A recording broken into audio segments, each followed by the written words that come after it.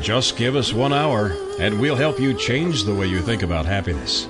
Harvesting Happiness with Lisa Cypers Kamen is a fresh talk radio approach promoting happiness from the inside out. Happiness is a choice, and happiness can be cultivated and harvested. Each week, Lisa shines her light on well-being and global human flourishing by presenting a diverse and proactive collection of the greatest thinkers and doers who have devoted their lives to creating a better world in which to live. As a filmmaker, positive psychology coach, author, professor, and change agent specializing in the field of happiness, Lisa Cypers Kamen is widely recognized as an expert in the field. On the show, she also focuses on military families and service personnel returning with PTSD, traumatic brain injury, and other post-deployment civilian life reintegration issues. So, let's spend some time getting to the heart of the matter on Harvesting Happiness on TogiNet.com. And now, here's your host, Lisa Cypers Kamen. Good morning, good afternoon, and good evening, wherever you are. Welcome to Harvesting Happiness Talk Radio, where we explore the very serious business of happiness, sustainable well-being, and human flourishing. We are not talking about that annoying yellow smiley face. No, no, no. We are talking about something much deeper and critical to the success of humanity. Authentic happiness is not selfish, egotistical, or narcissistic. In fact, it is essential in order for humankind to thrive. Sustainable happiness is important because it not only elevates our own well-being locally, but also contributes to collective global flourishing. The achievement of a happy life is not only positively good for us, it is constructively good for those around us. In short, happiness matters. Happiness comes from the heart, and this show is all about the heart. Today we're talking about applying meditation as a tool for mindful living. You know, so much of what we read about and what we see today talks about mindfulness, presence, be here now. You know, now is the only thing we've got. It's a gift, and that's why we call it the present, and so on and so forth. But how do we make this our reality in the busy world in which we live? Susie Yalof Schwartz has done just that. Susie is the founder and chief meditation officer of Unplug Meditation. Before becoming a spiritual entrepreneur, Susie enjoyed decades as a fashion editor, director, and stylist. The New York Times touted her as the fairy godmother of makeovers. Ooh, that's pretty special. That's neat. She's worked at Vogue, Elle, Marie Claire, and Glamour. She was a regular on a host of all of the most illustrious TV shows and made appearances on Oprah and CNN. Susie had an aha moment in late 2012 when she wanted to learn how to meditate and couldn't find a place that fit her schedule, budget, or aesthetic. And I think this is a really important component. So I want to bring Susie on right away and talk about this because it's not a one-size-fits-all thing, meditation. Hi, Susie. Good morning. Good morning, Lisa. Thank you for having me on your show. Oh, my pleasure. This is a great subject. I, too, am a meditator, and I do use mindfulness in my private practice and in our nonprofit work with veterans. So I have a personal interest in the subject matter and in your approach, which is about making it relevant and user-friendly. Right. So let's talk about this. How did you go from being a fashion executive to being a spiritual entrepreneur? Well, I went from it in 1 second, pretty much. I wanted to learn how to meditate after my mother-in-law suggested that I actually needed it to handle my 3 children. And when I went to go look to learn how to meditate, I found that the only things that were being offered were 8-week programs or 4-day intensive courses for a lot of money. And I thought to myself, where's the place where you can just try it or dabble in it and see what it's like? And it did not exist. So I thought to myself, wow, how can this not exist? I mean, mindfulness is such a hot topic right now. And then I said, I'm going to do this. I'm going to make this. And at that moment, I just switched everything. It was an idea that came to me, and then I decided at that moment to do it. So I embraced on all of the courses in meditation, Vedic, anything that I could get my hands on, UCLA program. And I found that fundamentally, all of the meditations were the same. It was about focus, attention, letting go, and thinking. Or the art of not thinking about thinking. Well, the thing is the first thing that they'll always tell you, a lot of people say the biggest question is, I can't meditate because I think too much. And the truth is that meditation is a dance between thinking and focusing and letting go. Mm-hmm. So it doesn't matter whether you're using a Sanskrit word or a mantra, or you're using a body part to focus on, or you're focusing on your breath, or you're focusing on a raisin. It all fundamentally boils down to that. So you can never 100% turn off your thought. It just is not possible. Of course. As long as we're alive, we're thinking. Exactly. So the trick is how your relationships to your thoughts, and that's what meditation is all about. It's about being able to access your own inner pause button. Oh, someone just said something to me. Oh, that kind of hurts my feelings. Let me pause. Why do I care? Oh, maybe I don't. Let me press play. So you're able to actually experience what you're thinking and feeling at the time that you're doing it. Yep, I gotcha. I'm with you. I'm right there walking that talk too. Let's talk about your desire, the desire to open a meditation studio, to opening the meditation studio. Well, what happened was first came the idea, and then I went all over Los Angeles and tried every meditation class that I could possibly get access to. And there were many of those meditation classes. And as a fashion editor and editor, I would sit through the classes and I would mentally edit. So, I wish he didn't talk so much during my meditation time. Okay, note to self. I'm going to make it a little bit less about the talk. So I was kind of taking notes during that period of time, and at the same time, I was writing a business plan. Oh, in my meditation studio, if I should have something like that, it would not have incense burning so that I can breathe. So I decided I wouldn't have any fragrances going on in my meditation studio. And it kind of worked out like that. And you studied with some amazing people. You studied mindful-based stress reduction with Stephanie Goldstein and Nicholas Bruss. You came up with a program that works for us hurried Americans, us modern Americans that are running around. Right. I mean, I actually learned a lot of meditation from the UCLA MARC program. That was where I first started learning about meditation, and it's an excellent program if you have 6 weeks to learn about meditation, because you'll learn everything. And then after I took that program, I introduced myself to Steve Ross, who is a yogi Buddhist monk out here, and did private meditation classes with him. And I was so inspired by him that I asked him to help me open up this meditation studio. And then I went out and I sought after all the different people that I had read about online or that I saw online, and started taking meetings with all of them.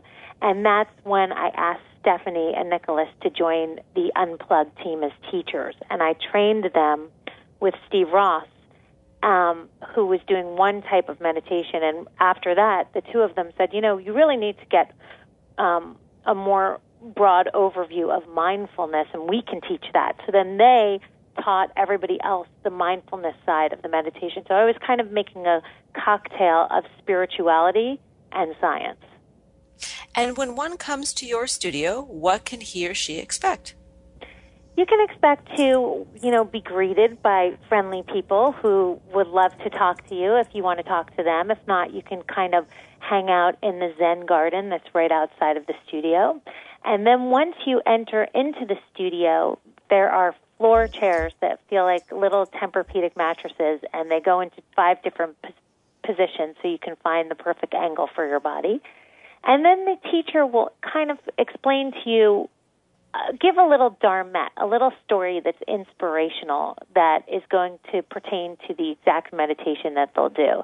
And then they'll describe to you the meditation that they're going to do and the technique to that meditation, and then guide you into that meditation. Then a bell will ring, and then you'll have quiet time, and then a bell will ring, and then they'll guide you out. And at the end, they like to let you sit with your own experience as opposed to having a sharing experience in the room.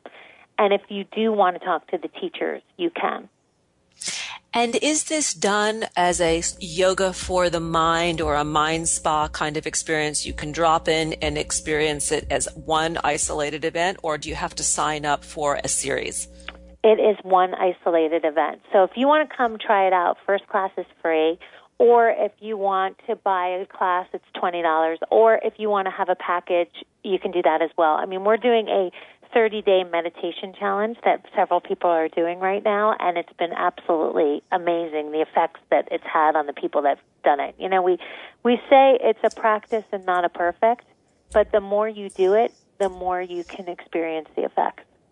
We are going to go to a break, and when we come back, we're going to carry on the conversation specifically about the positive effects of meditation. To learn more, you can visit unplugmeditation.com. On Twitter, it is at unplugmeditati, and on Facebook, Unplug Meditation. Here come those tunes. We'll be right back and carry on our conversation about applying meditation to modern mindful living. We know that life is tough and that happiness can and does live along with adversity. We'll be right back to explain how on Harvesting Happiness with Lisa Cypers Kamen on TogiNet.com.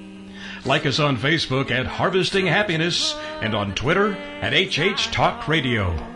Lisa returns with more of Harvesting Happiness following this short break. Happiness is an inside job. Wear the message on t-shirts, baseball caps, sterling silver designer jewelry, and more. Please visit our online boutique at www.harvestinghappiness.com.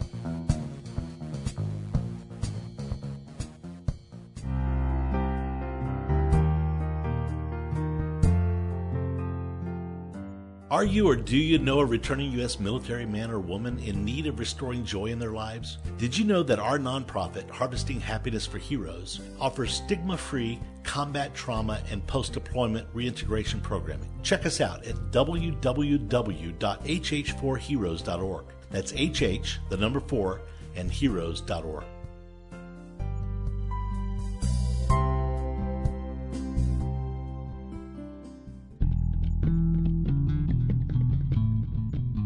Nothing gives happiness like a free gift. Lisa Cypers Kamen has made her first ebook, Got Happiness Now?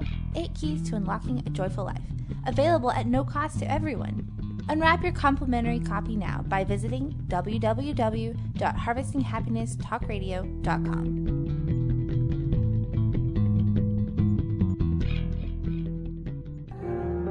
Welcome back to Harvesting Happiness with Lisa Cypers Kamen on TogiNet, the show dedicated to promoting happiness, because happiness is a choice, and happiness can be cultivated and harvested.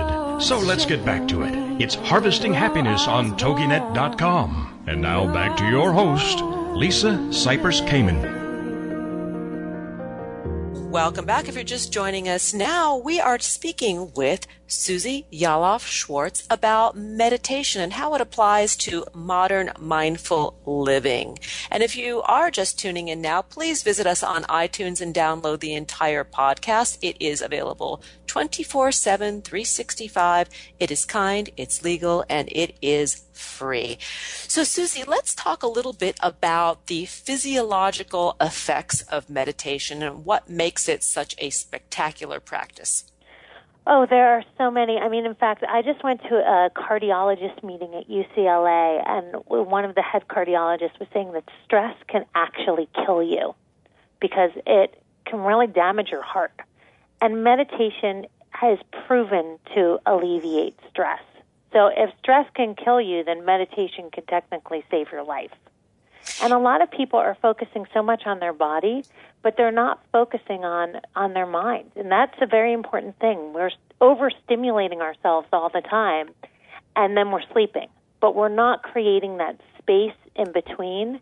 And it is so important for your stress level and for your life to create space for yourself.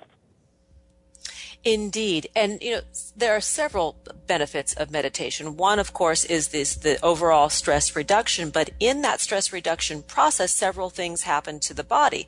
That the heart rate drops, the blood pressure drops, our pulse reduces, our breathing becomes more regular and deeper, that we're actually oxygenating our brains and our bodies more fully.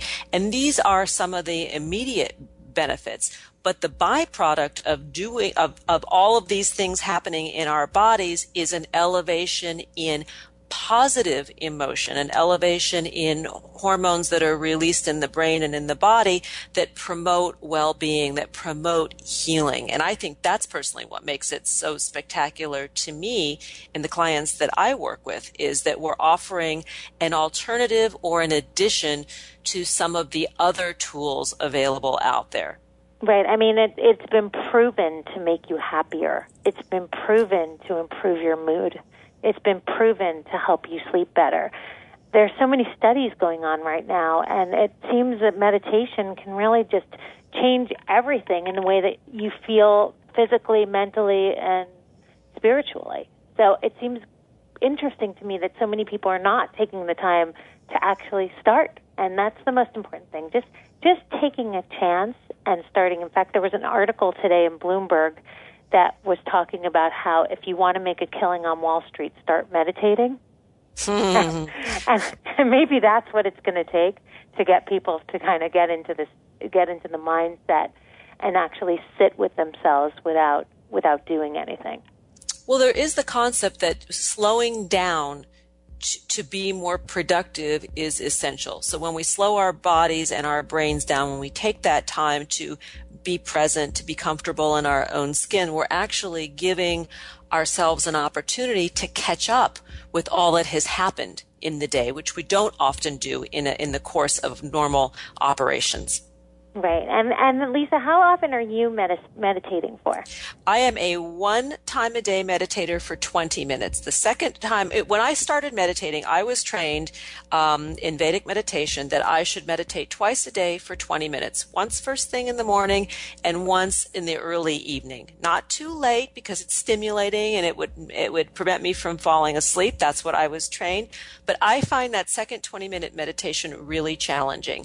And for many people, even just one 20-minute meditation is very challenging. Right. But it definitely can change. We always say, like, once will change your day and more will change your life. You just feel such a shift when you stop and get present and meditate and take the time to just be silent with yourself. Yes, and I would posit that one can even do it in a shorter period of time. That when I introduce the concept of meditation and mindfulness to clients, that I say, do me a favor, let's take 3 minutes and let me take you through a process and prove to you that even in 3 minutes you can catch your breath. Absolutely. And I also think you can do it at Starbucks when you're standing in line and just connect with your breath. Yes. Yes. Instead of having this, there's a lot of, dead space when you're filling up your tank or when you're standing in Starbucks or when you're sitting and waiting for something, where you can actually utilize that time and do your own meditation. You don't need to go to a place to meditate, but you do need to connect with something. And I think the breath is one of the easiest things to connect with, because the breath is the only organ you can actually control. I love that. I love what you just said. Let's throw out some tips for those who can't make it to the studio, which you just gave a couple about the breath, that one can do it while gassing the tank, driving the car. I mean, for me, the best tip for anyone, and I always tell them this, is to give themselves permission to think. If you can close your eyes and you can close your mouth, you can actually meditate. So let's start with, that's where the bar is.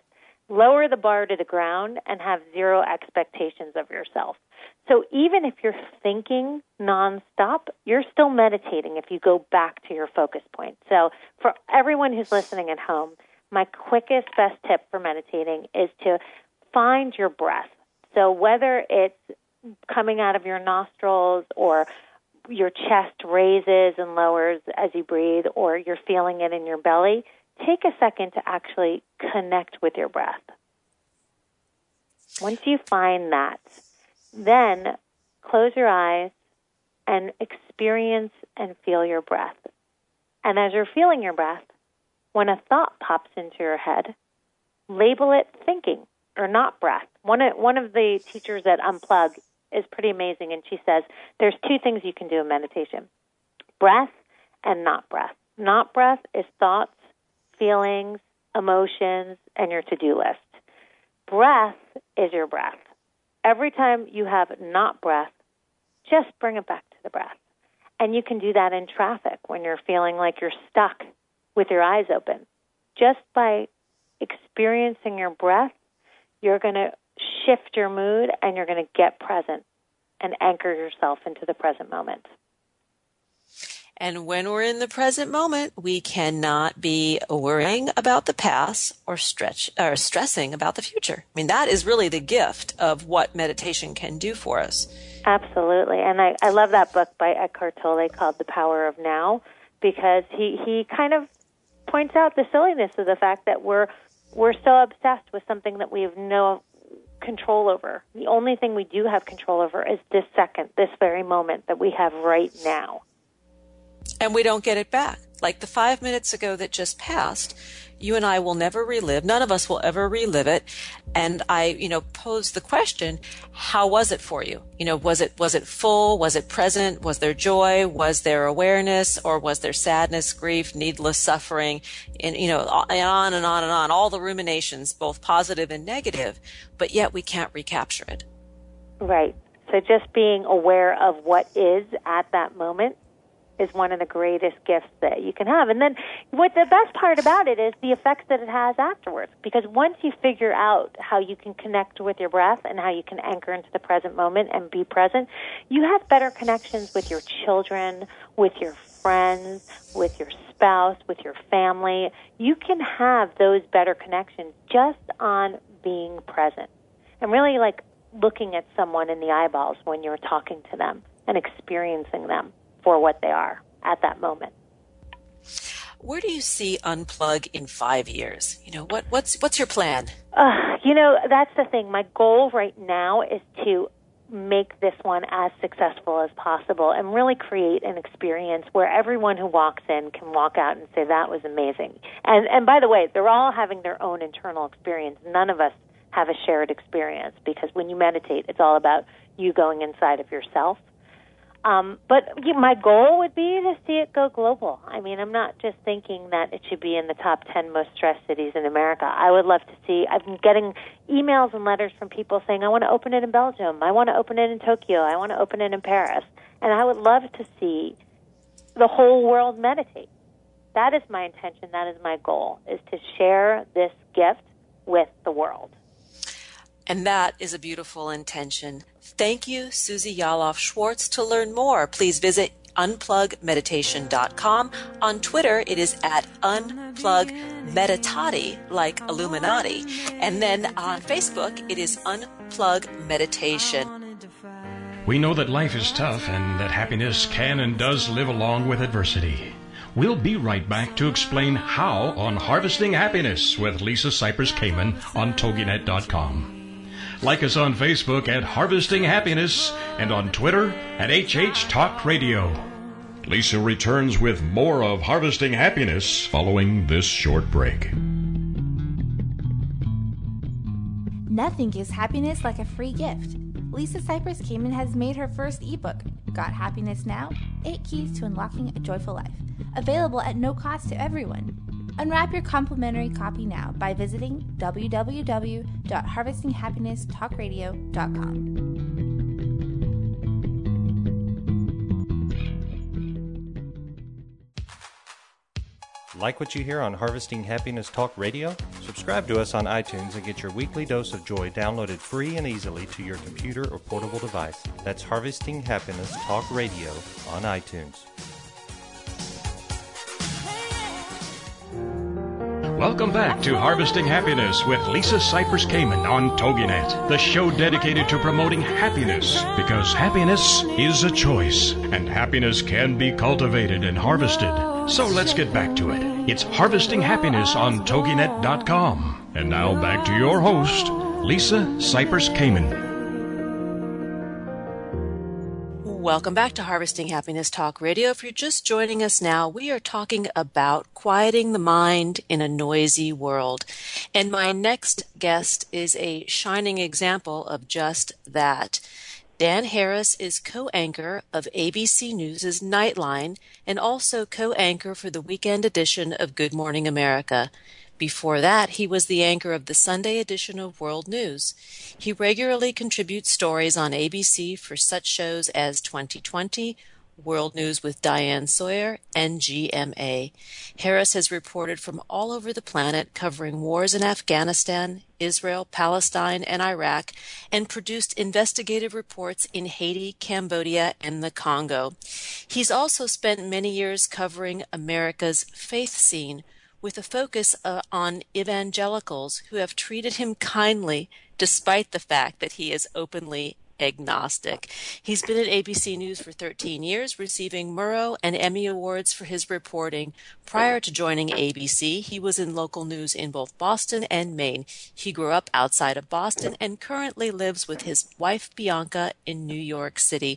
Dan is also the author of his first book, 10% Happier: How I Tamed the Voice in My Head, Reduced Stress Without Losing My Edge, and Found Self-Help That Actually Works. And by the way, this is a true story. Welcome, Dan. Thanks for joining us. Thanks for having me. I appreciate it. Oh, well, this is in perfect alignment with what we do over here. Let's talk about your accidental quest to boost your personal happiness without losing your edge. Yeah, well, for me, it all started with a panic attack, actually, on live television in 2004.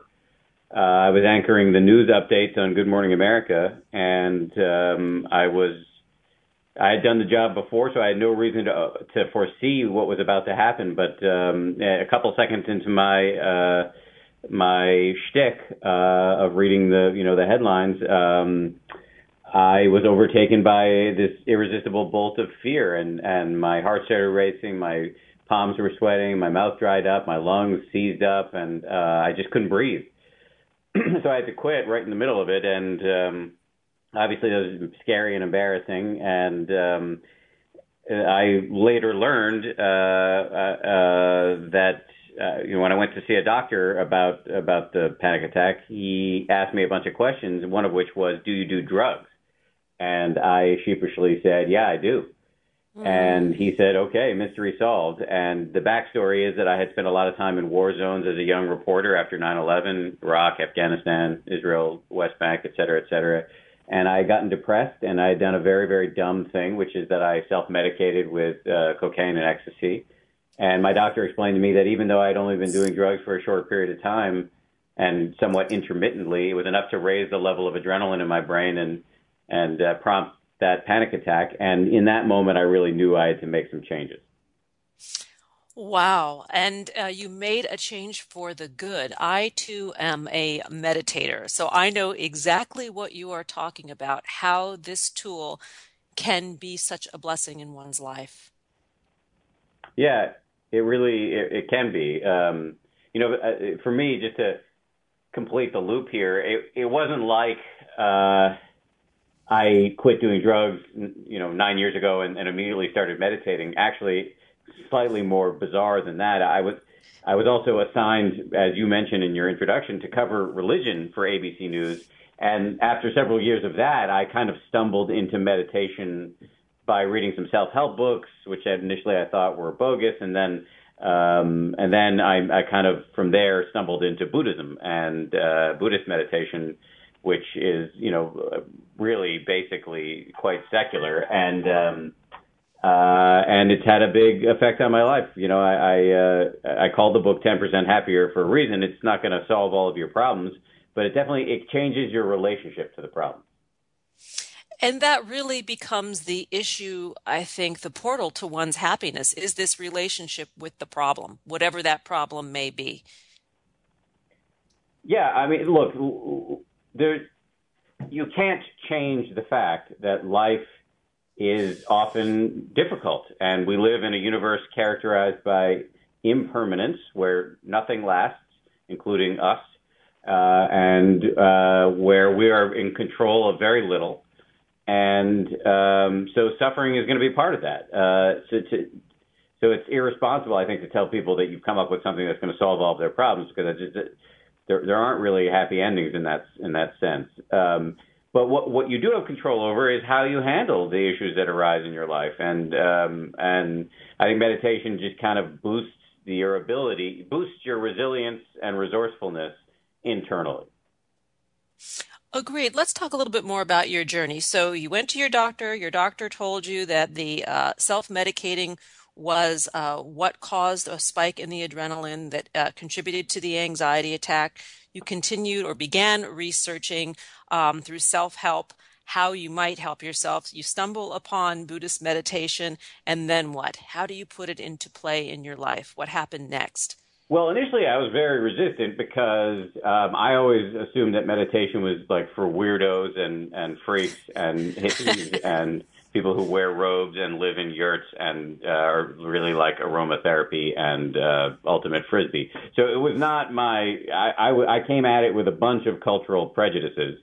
But what allowed me to embrace it were two things, really. One was the science. I mean, there is a significant amount of science that strongly suggests a large and long list of health benefits, from reducing your blood pressure to boosting your immune system to literally rewiring key parts of your brain that in ways that will boost your happiness. And so that was compelling to me. And the second thing was learning that meditation is actually very simple brain exercise, at least the kind of meditation I do, which is known as mindfulness meditation. There's no robes. You don't have to sit in a funny position. You don't have to join a group or pay any fees or believe anything in particular, or wear special outfits. It's just a pretty simple, portable thing that you can do. And so when I learned those two things, I decided to give it a shot. I started with 5 minutes a day, and over time I gradually increased it. And you say something that I think is very compelling to help people see that meditation is not some woo-woo group hug, and that is that it's really about the focus is on not focusing. Really, it's more about an observance, about just being aware in this mindful state of what is going on around you or in your own body. Yeah, I mean, I think it might be helpful for your listeners. I can describe the 3 steps that are involved in meditation. The technology reporter for the New York Times asked me to teach him how to meditate in fewer characters than it takes to send a tweet, which I was able to do. So I'll give you the somewhat longer version, but it's still very short. The first step is sit up straight with your eyes closed. The second step is to try to feel your breath coming in and going out. Usually we pick one spot wherever you're feeling it most prominently. It's usually the belly or your nose. So you're just trying to focus on the feeling of the breath coming in and going out. And then the third step is the big one, which is that as soon as you try to do this, your mind's going to go crazy. You're going to start thinking about, well, what am I going to have for lunch? Do I need a haircut? Why did I say that dumb thing to my boss? Et cetera, et cetera. This is just the way the mind works. It's not a problem. You just, every time you notice your mind is off and running, you just catch yourself and return your focus to the breath. And you're just going to have to do that over and over and over again. And that is the whole shebang-a-bang.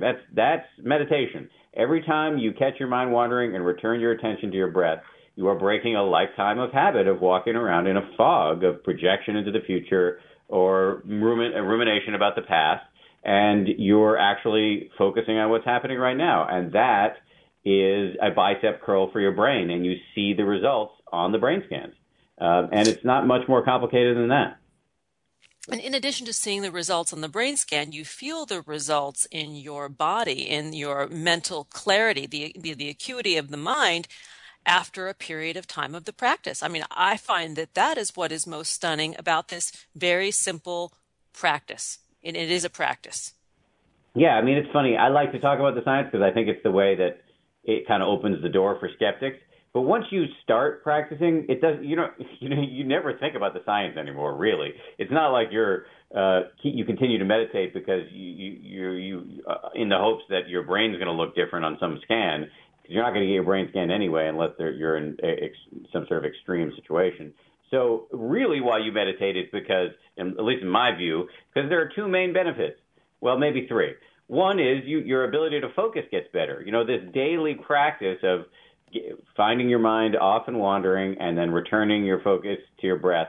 That is, the kryptonite for much of what modern society teaches us to do, which is to constantly be distracted by the latest tweet and email and status update, et cetera, et cetera. Again, I'm not anti-technology, but I think that the way we use technology, it often increases our level of being frazzled. So the second thing that it helps do for you, and in my opinion, this is the biggie, is it gives you mindfulness. And now this is a bit of a buzz phrase. People, I think, use this word and often don't know what they're talking about. But one, and also, by the way, mindfulness is such a rich term. It means a lot of things. But one simple, serviceable definition of mindfulness is the ability to see what's going on in your head at any given moment without getting carried away by it. So I'll say that again because I just think that this is the big kahuna. The ability to see what's happening in your mind right now without taking the bait and being yanked around by it. And that is a superpower. I mean, that, why do we find ourselves eating when we're not hungry or losing our temper when it's strategically unwise or checking our BlackBerry when our kids are trying to talk to us? Why? Because we're insufficiently mindful of what's happening, internally. And therefore the voice in our head, our thinking mind yanks us around. Our urges and impulses are in control. And mindfulness is the antidote to that. And it's very, very useful in a business context, in a parenting context. It can help with road rage. It can help with lots and lots of things. We are going to, and Dan, we are going to mindfully and gracefully dance off to a break. And when we return, we're going to carry on the conversation with Dan Harris. To learn more, you can visit him at Dan Harris ABC on Facebook. And the book, once again, is 10% Happier, How I Tamed the Voice in My Head, Reduced Stress Without Losing My Edge, and Found Self-Help That Actually Works, a true story. And we are going to come back. We're going to carry on this conversation about mindfulness, about paying attention to life, about paying attention to to one's surroundings. You're listening to Harvesting Happiness Talk Radio with Lisa Cypers Kamen. We know that life is tough and that happiness can and does live along with adversity. We'll be right back to explain how on Harvesting Happiness with Lisa Cypers Kamen on TogiNet.com. Like us on Facebook at Harvesting Happiness and on Twitter at HH Talk Radio. Lisa returns with more of Harvesting Happiness following this short break. Do you like Lisa's take on happiness, well-being, and human flourishing? Join us this spring as Harvesting Happiness launches online classroom programming where Lisa Cypers Kamen will offer her workshop series across the globe and from the comfort of wherever you are. Visit harvestinghappiness.com for more details.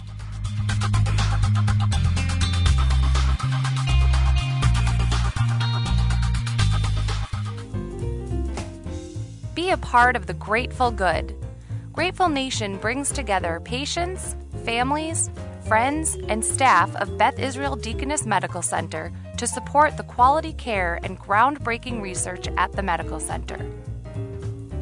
Through new and traditional media, members of Grateful Nation share experiences, thank our caregivers and researchers, participate in sweepstakes, and gather to sponsor and host events and much more. Being grateful inspires others to be grateful as well.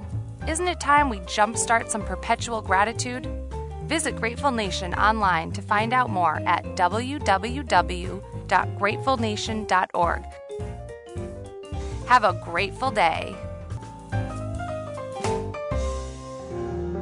Welcome back to Harvesting Happiness with Lisa Cypers Kamen on TogiNet, the show dedicated to promoting happiness, because happiness is a choice, and happiness can be cultivated and harvested.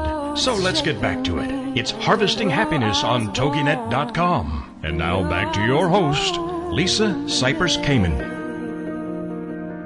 Welcome back to Harvesting Happiness Talk Radio. If you're just joining us now, I urge you to download the podcast of this show. We are talking about mindfulness, quieting the mind in a noisy world. And my guest is Dan Harris of ABC's News Nightline and also the co-anchor of the weekend edition of Good Morning America. And he's written a book, 10% Happier, that really deals with his journey and quest to quiet his own mind, to find peace within his busy world, and quiet some panic attack that he had while on the air. So Dan, let's jump back into this conversation and talk about meditation's towering PR problem, how the press has not been helpful in the past to meditation's image. I don't think it's the press that's the problem. I think it's just that the way meditation has been presented in this country for too long leaves too many of us out of the conversation. You know, it's presented in this syrupy, touchy-feely way. Often, like, it feels to me, a lot of these meditation books, it's like you're reading out of a fortune cookie or something like that, you know, and it's really off-putting to those of us who were raised in the age of irony. And I make a lot of fun of these people, even though a lot of them are now my friends, in my book. And I try to do it in a loving way because I know they're not doing it on purpose. I just think that this vital message that they carry and this incredible work that they do, by they I'm referring to the meditation teachers, of changing people's lives, literally changing their minds, is, I think, ghettoized by the fact that they're using language that's left over from the age of Aquarius. And, you know, another thing I think that hurts is that the artwork, the traditional artwork around meditation, where you see these little Buddha statues or pictures of people meditating and they have these beatific looks on their face and all that stuff, I think that sends a really troubling message in some ways, because the fact is meditation's hard. And you aren't going to sit down and float off into bliss unless you're cheating or enlightened. And most people aren't enlightened and want to do meditation correctly. And if you do meditation correctly, it's like going to the gym. You know, if you go to the gym and you're not sweating and panting, you're doing something wrong. And if you meditate and you're not finding yourself constantly getting lost and then having to require, you know, having to summon the grit to return your attention back to your breath, then you're doing something wrong. And so those to me are the primary problems. And also, I think it's important to point out that this is ancient technology. People have been meditating for thousands of years, and it's applicable for the modern world because it teaches us to be comfortable in our own bodies. It teaches us to just quiet ourselves down, which is a problem of the human condition. You know, it's not so much that you're quieting yourself down. It's that you're not making the mental noise worse than it needs to be. You're not feeding it. You know, neurologically, we don't know where thoughts and impulses and urges come from. We don't. You know, you have a thought that pops into your head. Neurologically, we can't explain where that comes from. We don't know. It's the great mystery of consciousness. But yet, we spend a lot of time either holding ourselves responsible for the things we think or feeding it through, you know, compulsive rethinking. And what mindfulness and meditation allows you to do is just to kind of allow those things to pass. Notice, you know, I'm getting angry right now, but I don't need to feed it or get carried away by it, et cetera, et cetera. And that is just extremely valuable. There's nothing mystical about that. There's no white light or string music that's going to kick in. It's just a skill that you can build and practice through daily meditation. And so I'm really just trying to take all the touchy-feely, gooey stuff out of it and talk to you about it, you know, at a level that's comprehensible and that seems doable, you know. And I think that's key. I think we need to empower people by telling them this is doable. There's nothing unique about your mind which you may feel is unusually busy, et cetera, et cetera. That's the way every mind is, and meditation is hard. Let's talk about some well-known individuals or groups of people who meditate and why, because I think our listeners might find this very interesting. Yeah, I mean, we've seen, you know, we're seeing something really interesting happening in our culture right now, which is that meditation, which normally was confined to sort of the fringes, has started to move into the mainstream in a very, very interesting way. We now have this elite subculture of highly effective people who are embracing this ancient practice. And this includes CEOs and executives of major corporations from Google to General Mills to Target. It includes elite athletes like the Seattle Seahawks, who just won the Super Bowl not too long ago, Novak Djokovic, the star tennis player, Olympians. It includes entertainers like the lead singer of Weezer, Katy Perry, the rapper 50 Cent. And perhaps most interestingly, it includes members of the U.S. military. Both the U.S. Marines and U.S. Army are spending millions of dollars to study whether meditation can help with the epidemic of PTSD and also make smarter, more resilient warriors in the field, more effective and careful warriors in the field. And so, I just think this is an incredible development, and I believe what we're seeing is the beginning of the next big public health revolution, that meditation in the not-too-distant future will be thought of the same way we think about physical exercise. This will just be mental hygiene, mental exercise. I agree with you. And I want to mention something about the military because I work with a lot of our veterans when they return home from war. And I work with them in the capacity of applied positive psychology coaching and mindfulness training. And I find that when they are given this tool, when they are shown how to do it, that the relief that they are able to feel very quickly is astounding. It is a hugely empowering tool, and they already possess the skills through their training for mindfulness. I mean, when they're out in theater, they are highly attuned. Their intuition is, geared up to the nth degree, and it is how to rewire that all for civilian life and to accommodate the challenges that they may be experiencing with PTS. So you're right, this is a hugely, hugely important tool, not just for vets, but for anybody who's challenged by any trauma. Yeah, I mean, we all have mindfulness. It is, to put it in like video game speak, it's kind of this bonus level in your brain / mind that most people aren't aware of. Because nobody points it out to us in our culture, really. But that your mind is capable of doing more than just thinking all the time. That actually you have this other ability, which is to just be non-judgmentally aware of things. Like your listeners may be sitting down in a car right now. They are aware of the feeling of their butts on the car seat, but they weren't thinking about it until I just pointed it out. So that pure awareness is a capability of mind that can be cultivated, and you can train it up. And why is that useful? Because you can harness it then to notice all sorts of things about what's happening in your mind so that those things don't yank you around. You can use mindfulness to notice, I'm starting to feel angry because I'm noticing my stomach is churning, my chest is buzzing, my ears are turning red, but maybe this situation doesn't require or necessitate anger, and I can, instead of just reacting blindly, respond wisely. I liken it to becoming the neutral observer as well. The ability to observe what's going on and not be reactive to it necessarily. That's one of the byproducts for me. I mean, that's what you're training with extreme prejudice when you're meditating. You're developing this ability that you have to be a neutral observer to what's happening in your own mind. And nobody really in our culture, nobody points out that we have this ability. But actually, it requires training. We train our minds to think in certain ways. We go to school, et cetera, et cetera. But we never really, most of us until recently, haven't been told how to train our minds to simply sit back and observe whatever is happening so that we can, again, not be yanked around by it. And I just think that, to me, it's a revolutionary notion. I'll just add one last thing.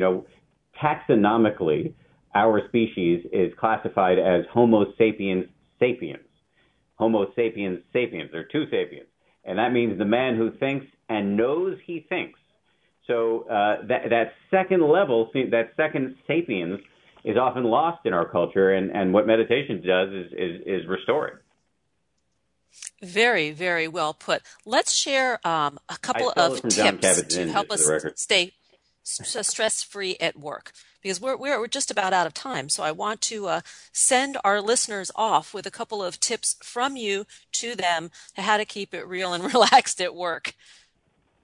Well, one thing I'll say is that meditation is best not used in acute situations. In other words, like if something crappy is happening at work, it's not like you can just close the door and meditate and it's all going to go away. To me, I feel like I've had people, who are having bad days come to my office and say, okay, we got to meditate right now. And it doesn't really work that way. It's more preventive than it is. If you have a base of practice, then I think that actually the way you respond to situations will become more supple and wise over time. So here are my practical suggestions. Number one, start meditating 5 minutes a day. It doesn't need to be something you add to your list of things to do that's further stressing you out. That defeats the purpose. 5 minutes is enough. And I think there's a power in the dailiness of it. That daily collision with the voice in your head, the chatter in your head, will allow you some percentage of the time when the chatter offers up a bad suggestion, like, yell at somebody or whatever, to resist. My second suggestion is stop multitasking to the best of your ability. Now, obviously, we need to multitask sometimes, but the fact of the matter is, neurologically, we are only capable of focusing on one thing at a time. So when you think you're multitasking, really what you're doing is doing many things poorly. And I found that it's a huge, huge game-changing development in my work, that if I just try to the best of my ability to do one thing at a time, I get everything done quicker, and I'm much less frazzled. Now, again, there are times when you need to balance a bunch of things at once. So you don't need to be too militant about it. But I think if you do both of these things, you will find that your work life becomes significantly better. Thank you for those tips. To learn more, you can buy the book, 10% Happier, How I Tamed the Voice in My Head, Reduced Stress Without Losing My Edge, and Found Self-Help That Actually Works. A true story by Dan Harris. To connect with Dan, you can visit him at Twitter. It's Dan B. Harris is the handle. On Facebook, Dan Harris ABC. Thank you for joining us, Dan. You've been an absolute delight, and congratulations on your practice and bringing it out to the masses. We sorely need it out there in the world, and this is a wonderful contribution. Thank you very much. I appreciate it. It's a pleasure being on. Likewise. And here are a few thoughts before we part. Happiness is not a destination. It cannot be bought, sold, or traded. Happiness will never invite you to the party. Happiness simply comes down to a choice to show up each and every day in the world with passion, purpose, place, and meaning. Thanks for joining us on Harvesting Happiness Talk Radio. This is Lisa Cypers Kamen, and my guests today, Susie Schwartz and Dan Harris, wishing you kind thoughts, kinder words, and the kindest of actions. Until next time, remember, happiness is an inside job. Happiness is your inside job. And thanks to our producers who make us shine each and every week, we are grateful to you and appreciate you. Tune in next week. Have a great day. Thanks for joining us on Harvesting Happiness Talk Radio with Lisa Cypers Kamen. Join us every Wednesday morning live at 10 to 11 Central Time here on TogiNet Radio. Then harvest your own happiness anytime from the comfort of wherever you are with free downloadable podcasts available at iTunes. To learn more about Lisa's filmography, felicitation, and philanthropy, please visit harvestinghappiness.com. Each week, Harvesting Happiness presents engaging trendsetters, exploring our world through science, art, medicine, media, music, philosophy, politics, and the human heart, whose perspectives on life are sure to inspire, provoke, and engage. Lisa's diverse guests are a proactive collection of the greatest thinkers and doers who have devoted their lives to creating a better world in which to live. Like Lisa says, happiness is an inside job. Happiness is your inside job. Spread more joy by liking us on Facebook at Harvesting Happiness and following us on Twitter at #Harvesting Happiness. Then join us again next week at this same time on the TogiNet Radio Network.